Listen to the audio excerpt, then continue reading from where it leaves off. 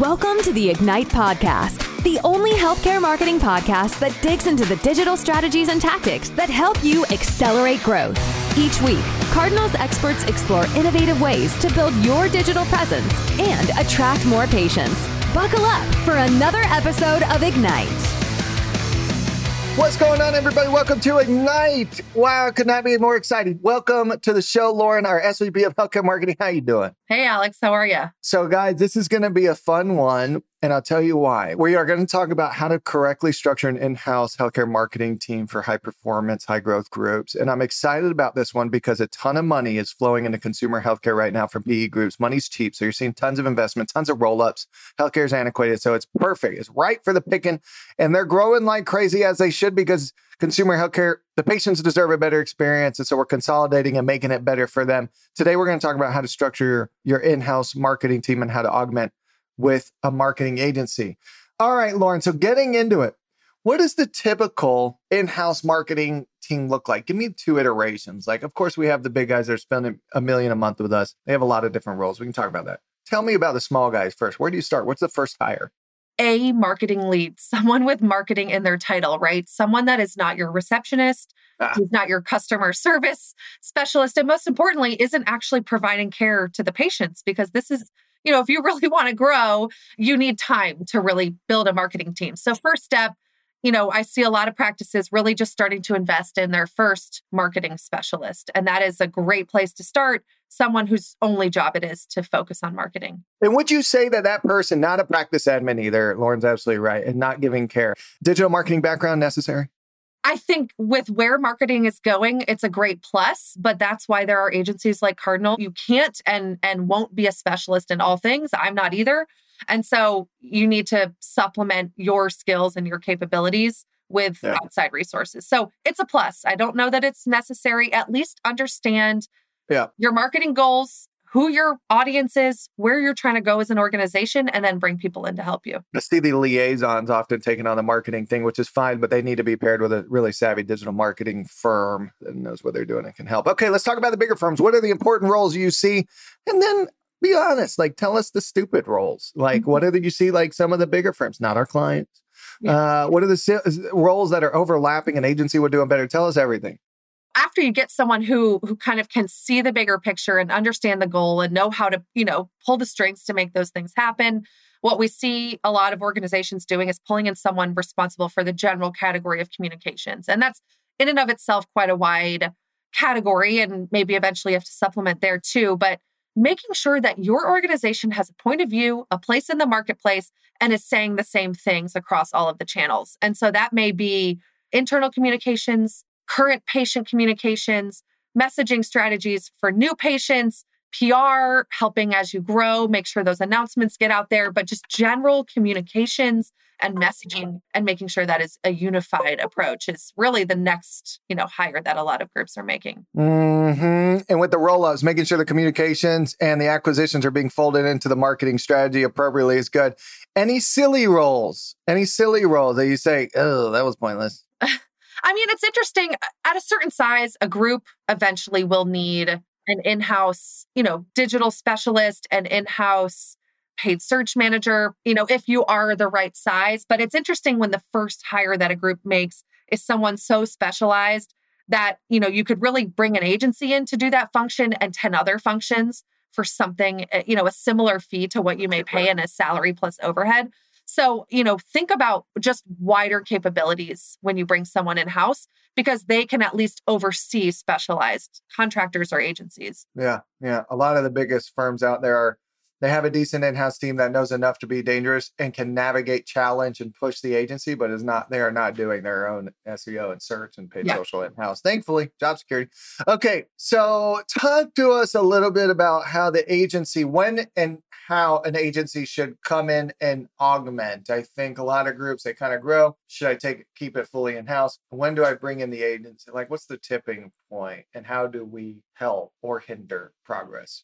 The tipping point is when you realize that whether it's SEO, paid search, trying to do a branding campaign, a reach campaign, that you're just out of your depth in knowledge of the platform itself, right? I mean, not every general marketer can be, which Alex and I are not either. I am not the Google Ads execution specialist. I am not on the phone with Google every week to know exactly what betas are coming and how the platform and algorithms are changing. So if I were to jump in and be responsible for running the account myself, I would be out of my depth. It's time. I'm spending over $10,000 a month. It's a serious investment. And new patients are more than 50% of what I need to grow my business. I really need to bring in someone specialized to help me make this thing happen. Absolutely. So specialization, very important. Agencies can help there. Is it more cost effective to do the agency thing or FTEs?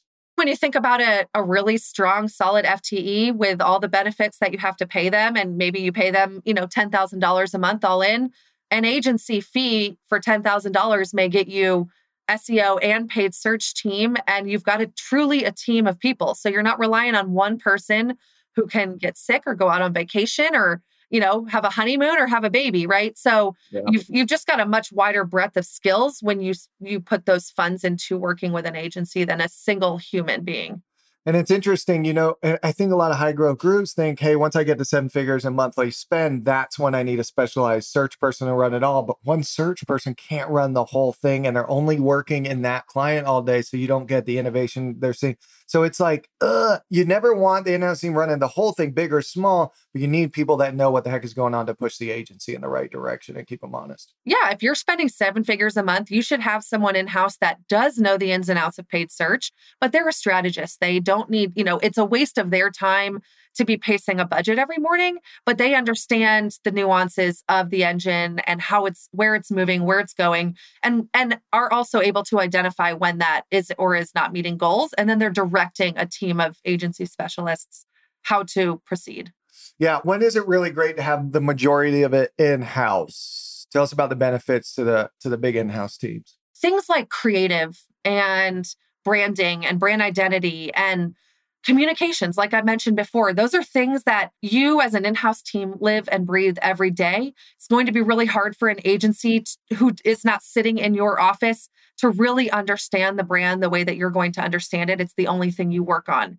So, if you're working on a branding initiative or an influencer program, or you're wanting to revamp the way that you position yourselves in the marketplace, think about having a lead in-house who can really run that.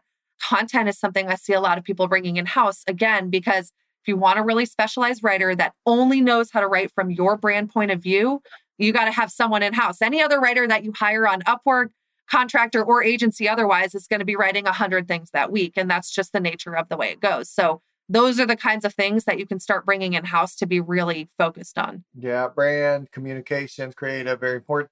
One of the things that makes me nervous is with the big in-house teams, they don't get to see what other clients are doing. Like we bring so many, talk to us about a couple specific, what do we see on certain accounts that we end up bringing to others in anything digital marketing analytics related? Is there value keeping the agency around just for that? We have innovation happen in a couple of ways. We go out and seek it out. We're always looking to test new betas. We'll have a multi-location group and we'll test a new way of setting up the campaigns and bidding. And if that works really well, we're going to go to our other clients and say, this just worked. We were able to, increase conversions by X percentage. We're going to roll this out in your account. So you get that innovation. We also get the added benefit of sometimes we're working with a client that has another partner or they have a technology that gets suggested to them. It actually brings that to our attention. We get to see how it works. And then we go to other clients and say, why are we not doing this? So there's just a lot more opportunity for overlap and conversations to be had that could potentially, bring something new to the table. In-house, going to be limited to the people that you look at every day. Yeah. And I know you're tired of looking at me every day. I think Lauren wants an agency for our agency. I learn something new every time I meet with anyone in our team. I meet with a vendor. I learn about a new opportunity. And unless you have some outside communication outside of your organization, it's going to be hard to make that happen. Yeah. The most advanced, when I was interviewing CMOs on Ignite, and now we pivoted that more towards roundtables on our webinars, which sign up for all of them if you're listening. Lauren hosts them. Generally, they're very good. But when I was talking to CMOs, the one thing I kept hearing for the majority of the ones that were really successful was they take a lot of inbound sales calls. When someone hits them up on LinkedIn with a new platform idea, whatever, they'll take it 3 out of 4 times just to see what is out there. And sometimes they bring it to their current team and they say, guys, check this out. Sometimes it works. I think the marketers that get stagnant or feel like they've been successful. I think that's the danger zone. So take that call from that platform, that agency. They may have some cool ideas. Just give it back to your in-house team if you have to. It didn't cost you anything and they gave you some ideas. Maybe you'll use them in the future. All right, very good. Any final thoughts, Lauren, on agency versus in-house? Any other pros, cons that you'd like to call out? Really what I try to tell my clients is our intention is to be an extension of your team. So what I really think is a great way to approach this conversation potentially with an agency is lay out for them what you have in-house capabilities around already and ask them to supplement it, because every agency can bring you their list of capabilities and you may have some of them in-house.